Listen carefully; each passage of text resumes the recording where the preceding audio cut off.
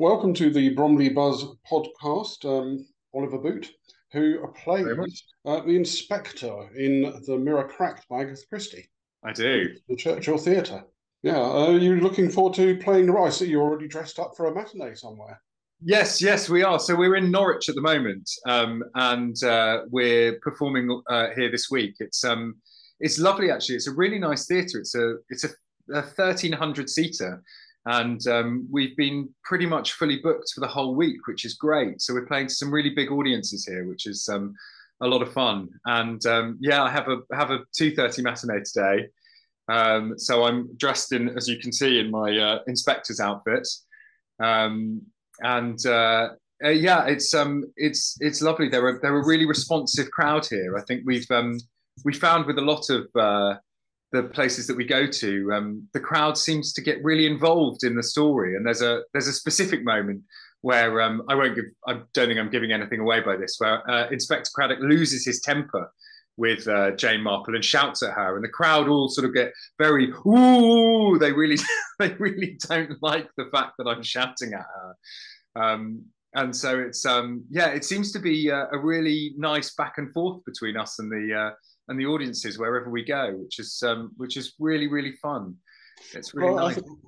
I think if you can stand up for inspectors in crime fiction, that would be a very good thing anyway, because obviously you're often made to look like the slow, befuddled person compared to the genius detective, and that includes Yeah, absolutely. And I think what Philip Franks, who's our director, we worked very hard in sort of trying not to make him the sort of slack-jawed, typical detective of old, where has circles run around him. I think it's very much a sort of back and forth between him and Jane Marple as they sort of try and solve this crime together.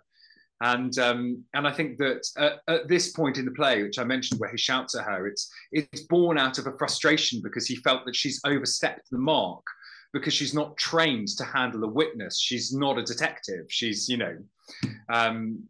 just a lady of the village. And so I think that I'm really glad you've mentioned that, because I think it's really important as part of the story that during this production you see that actually there is a real symbiosis between Marple and Craddock in trying to solve this crime.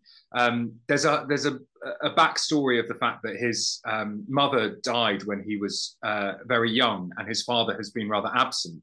And so through a lot of the play, he calls her Aunt Jane, even though she's not his aunt by blood. The fact is that she has sort of stepped in and tried to look after him when he was a little boy. And so there's that difficult balance he has between respecting her as a sort of matriarchal figure, but also at the same time knowing that she has to learn boundaries when it comes to the investigation as well.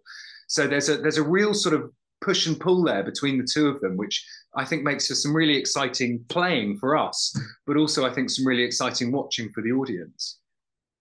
Is there a particular feeling that goes with being part of a Christie production because of this being the Queen of Crime, somebody who created two of the most iconic detectives, Poirot and Marple, in the history of detectives, full stop? Yeah. The mousetrap in the West End for so many years and all that. I mean, you're filling some very big boots. Yeah. I mean, I think that, something like 2 billion copies of her books have been sold. There is a feeling of responsibility when you step into a Christie, and you feel like you really want to sort of do it justice. And again, this is a very original feeling production. Rachel Wagstaff, who was the writer, I think she did an iteration of this play a few years ago. But then when we came into the rehearsal room, she said, I've actually reworked about 40% of it.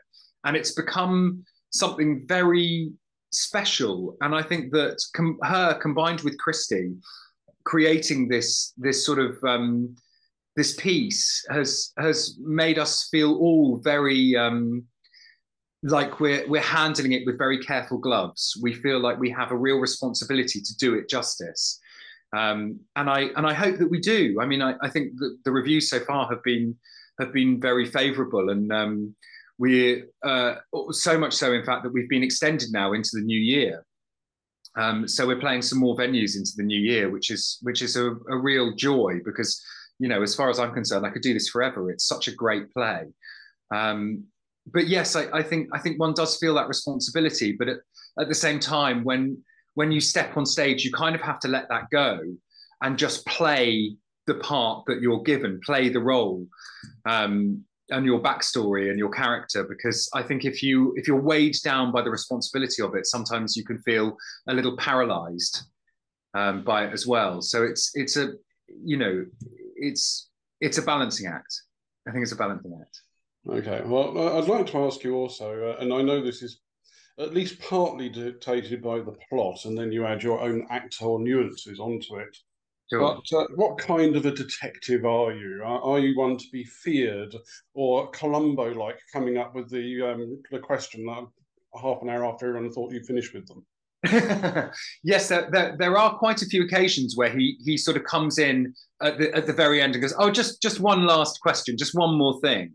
Can I ask you this?" I think, you know, part of Craddock's story is that we're in 1962 and he's in his 40s at this point. So it would have meant that he would have been a young officer in the Second World War.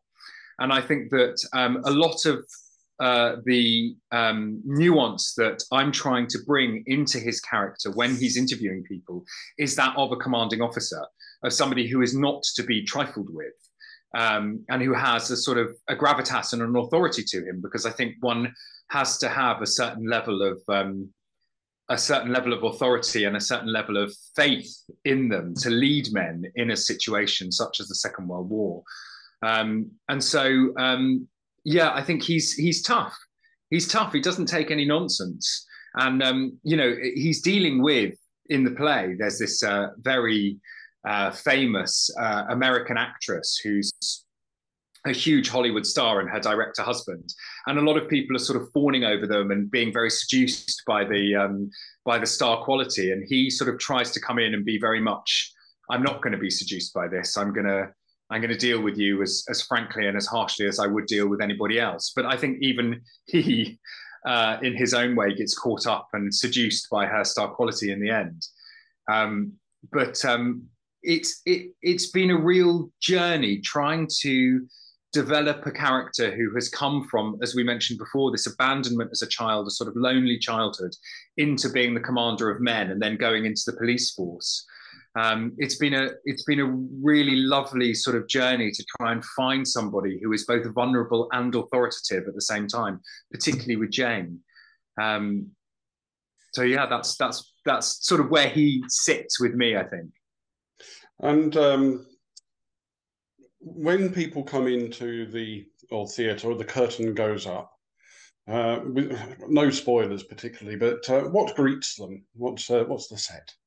Oh, so we've got this really beautiful glass mirrored box that sits in the middle of the stage. It's a large, huge box that we can walk through and spin around, and it has two-way mirrors in it, and doors that open and cabinets that open, and it can transform from being the sort of backdrop of Miss Marple's cottage, where we first find her with her chairs and her table and telephone and things like that, and then it gets transformed into the dressing room of Sophie, who plays Marina Gregg. And then again, it gets sort of pushed back and spun round and opened up and becomes the film set. And it's a sort of really multifunctional and very interesting wooden box with lots of mirrors and screens in it. And it's, yeah, it sort of can become whatever we need it to be at any given time. So it's a very useful little tool. And it's good because it sort of takes away from what you expect from a Marple originally, which is sort of chintz and little, you know, bits of cottage furniture. It's sort of so much more than that. It's quite slick, which is sort of slightly defeats your expectation when you first come in. It sounds pleasingly ingenious, and also the fact that you've got mirrors involved in a play called The Mirror Crane. Yeah. Yeah, it's and they are those really clever two-way mirrors, so they reflect a lot of the set around them and things, but then they're see-through when we need them to be, when sometimes we're talking about people and the mirrors are see-through and you can sort of see who we're actually discussing before they then become opaque again and reflect back from the room. So it is really, really clever, really clever. Well, thank you so much for your time. I'm going to let you go so you can calmly go on stage rather than rushing from me. Thank you so much. Before I go, though, would you care to give us a couple of the opening lines of yours, perhaps, from the play? That would be rather nice. Yeah, sure. So I step on stage, and the first thing I say is, "I'm looking for Miss Marple." that's the first line of the show, um, and he sees that she's injured, and he goes, "Oh, you're always so quick to the door. I thought something must have happened to you." Courtesy from the start. There you go. Well, I hope that the already extended run carries on being extended. Oh, thank you so much. We can play this forever, as you suggested earlier on. And we really look forward to seeing you in Bromley. I will be going with my wife, and I think also my co-presenter, Zinat Narani, and her mum will be going. So it's going to be full Bromley Bottom. Oh, well, we're looking forward to seeing you, and we're really looking forward to being in Bromley. It's such a great theatre, the Churchill, so I'm very excited.